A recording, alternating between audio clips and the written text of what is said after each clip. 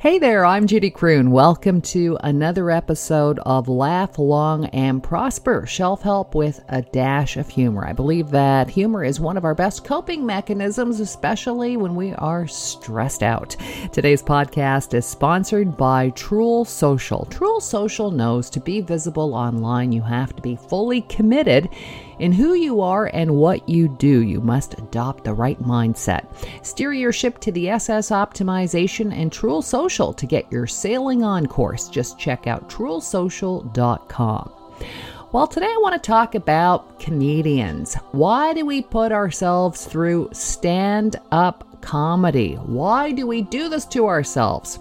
Recently, I got a chance to do some stand-up for a fundraiser in Niagara Falls. A couple of months ago, I got an email from a good stand-up friend of mine, Mark Matthews. He asked me if I'd like to participate in this comedy fundraiser that he co-created with friend Dino Fazio called Comedy for Kidneys, a fundraiser that has been done every year for the past 15 years, except for COVID, in the Niagara Falls region for dialysis patients. They've raised over $125,000 in that time, which is truly amazing. He told me I'd be working with comedians like Shannon Laverty, Mark Crocker, Paul Haywood, brand new comic by the name of Brandy Ford.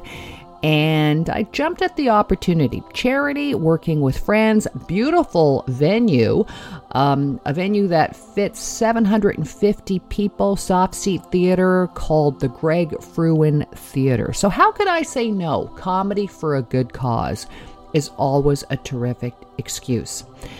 So when the date came for the gig, I drove myself to Niagara Falls. It was a Thursday of Easter long weekend, so traffic from Toronto to Niagara was especially gnarly. It took about an hour just to get out of the GTA. Again, why do we put ourselves through this? But it reminded me of a quote sitting there in the car driving, which is one of the sort of romantic reasons for being a comedian. Is this, I think anyway, is this all this car time that you spend alone. Some people might think it's weird. I think it's kind of cool. American naturalist, essayist, poet, and philosopher Henry Thoreau has a beautiful quote about solitude. Now, keep in mind, this is a guy who, he wrote Walden, his reflections of living alone in the wilderness for just over 2 years. He says, great book, by the way, he says, "I love to be alone. I never found the companion that was so companionable as solitude." Henry David Thoreau. 2 years is a bit much, but there is something to be said about solitude and the ability to relax, observe, and create during those times. Sometimes I can drive for hours in the car just thinking or not thinking at all. No radio, just silence, taking in the beautiful scenery if I'm driving somewhere that allows that. And like I said, before I know it, time has flown by. So, yes, it was frustrating getting out of Toronto, but eventually I got to Niagara Falls. I got to the falls, and I landed up at the hotel that Mark had organized for all of us, the beautiful Ramada Inn. Okay, maybe this is where the ideal drive sort of ends, because you get to the hotel. It is a bit lonely. I checked in. I got to check in early. They had a little souvenir area set up, Niagara Falls t-shirts, and I just thought, this is like it's out of a movie. So I checked into the hotel, and it was kind of funny because every time the bathroom light was on, the fan would come on at the same time. And it's that bad hotel lighting, that white stark lighting that I can't stand. Then the loneliness started to set in. Keep in mind, I just left Toronto how many hours ago? This was fine. In my earlier days, I would be on the road for months by myself. So I took a walk down to the falls, the beautiful falls, just took it all in. I went to the casino. Being the long weekend, lots of tourists. Went to this casino for an hour, hung out, played some slot machines. Did the touristy thing. There's a certain appeal that Niagara Falls has to it. It's almost like a circus-like atmosphere. it's weird and kind of alluring at the same time. And then it's the backdrop of the beautiful falls. And I went back to the hotel, and it's funny because as comedians, it's almost like we're professional assassins.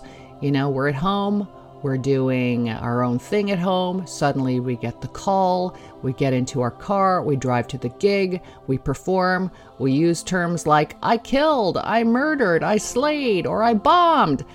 And it's like we're professional assassins. And then we get back into our car, you know, the roar of the crowd, and then we're alone again. We're in our car, we drive back home, and we're waiting for that next call. So anyways, there I am in my lonely hotel room at the Ramada Inn. And I went to the theater early. Like I said, what's cool about Niagara is the sort of circus-like atmosphere. The Greg Frewin Theater, beautiful theater, 750 seats, which were it was almost sold out for this event. Greg Frewin is an incredible magician who has a live show. He's got tigers, and when you go backstage, there's a sign on the wall that says, live cats, do not open this door when live cats are in the building. I'm like, okay, you know, you're not going to see that in the GTA. You're just not. But anyway, so it was really cool. And here's the other really cool thing about stand-up comedy. It was so great to see my fellow comedian friends. I love being a speaker. I love traveling, but typically I am doing that on my own. The really cool thing about stand-up comedy is you're usually working with other people.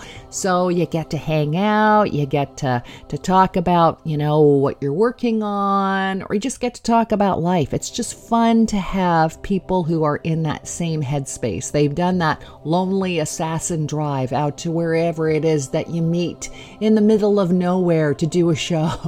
But for that moment, you're these cool comics that are just like, you get each other, you know, and you talk, and then everybody sort of does the same thing. Everybody sort of just drifts off, and they're in their heads, you know, they're working on their acts, and just comedians get other comedians, right? You don't go, hey, you know, when somebody's working on their stuff, you give them their space. And again, that solitude is really kind of, it's alluring, and at the same time, it's probably frightening to some people, right?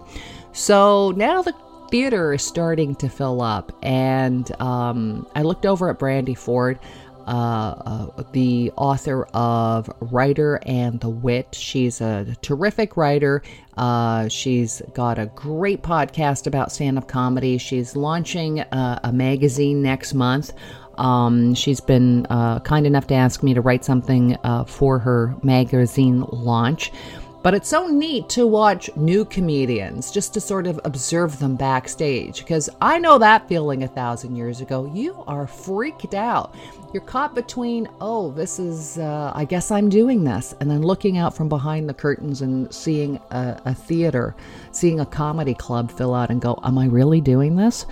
So Brandy, like the other comedians, she was pacing around, but I knew that she was nervous. So I said, Brandy, it's going to be fine. Listen to an old bat who's been doing it. As long as you know your material. I always say to new comedians, as long as you know your material, you know, just go up there, do your thing. The worst case scenario is that you're a nacho break.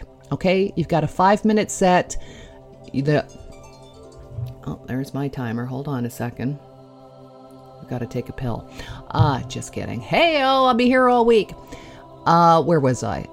The worst case scenario, you're going to be a nacho break, okay? The audience is going to stare at you. They're going to eat their nachos. They're going to drink their beer.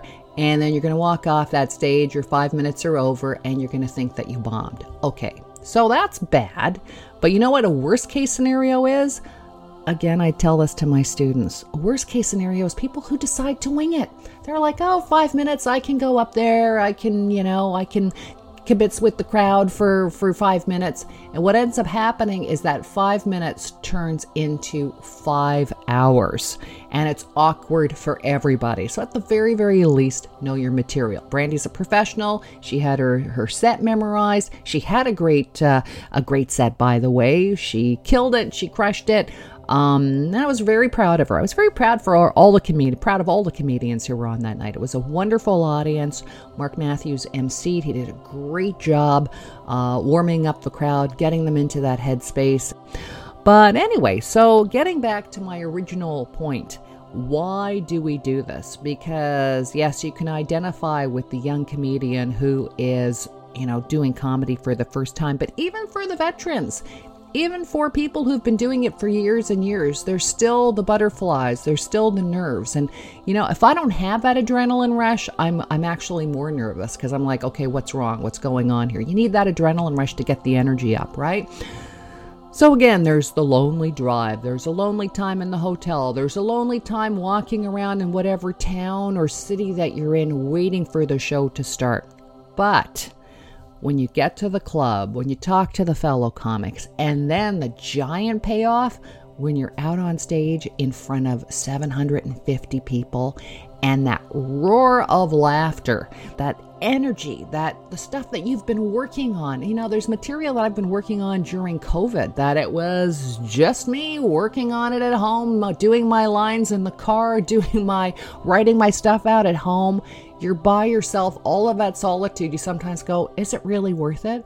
But guess what? When you're standing on stage and they get it in that moment, it comes out of your mouth and they laugh and they get it. And then you do another bit and they get it, and you tag it with another line and they get it. And the audience is with you for that time that you're on stage. Yes, it's worth it.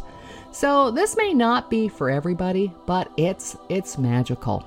It's like a circus. It's fun. You go backstage, you high five with the other comedians. And this particular gig, like I said, Dino Fazio, great guy, co-created this with Mark. I asked him to walk me out to my car. It's late night show. So Dino walks me out to my car and I look up and it's the pink moon night. And of course, the moon's not pink, but they call it a pink moon because of the kickoff of spring. And it's this giant full moon, and there's a Ferris wheel. Only Niagara Falls could have this kind of picturesque circus-like vibe. I looked up at Dino and I said, check that out. I said, I know Rodney is here. I know Rodney is looking down on us saying, hey, good job, guys. I knew Rodney was tickled pink at this fantastic fundraiser that had just happened. It was just like a button on the moment, that amazing moon looking down on the evening. And, I was tired. It had been a long day. But the other thing as a comedian, that adrenaline that you get from doing your set, from having that great set, from going from, okay, is this going to work out, being a little bit apprehensive, you've got the nerves, the adrenaline is firing, and you go out and you have a terrific set. The adrenaline rush is so fantastic that many times I use that to get in the car and drive home. I could have stayed at the Ramada, but, and nothing wrong with the hotel. It was totally fine. I was able to take a nap earlier on in the day. So, take a pill and take a nap. Took my little nap, then I used that adrenaline rush to drive home. And again, that solitude, and that's when you turn up the music. That's when you just completely kick back, aside from the scary driving to get back to the GTA. But again, it just makes me think of that quote. I never found the companion that was so companionable as solitude. There is something to that when it comes to creativity. Thank you, Henry David Thoreau. I won't live in the wilderness. I'm afraid of being out in the wilderness by myself. But hey, in a car doing a gig in front of 750 people, that's old school. So anyways, why do we do this? I hope I've explained it a little bit. There's a magic to us. There's a magic to it. There's a circus vibe to it. There's just something there that you can't explain. But when it happens, it is really magic. And again, I want to thank Mark Matthews. I want to thank Dino Fazio and the good folks of Niagara Falls that came out for that event, Comedy for Kidneys, a fundraiser for dialysis patients in the Niagara Falls region.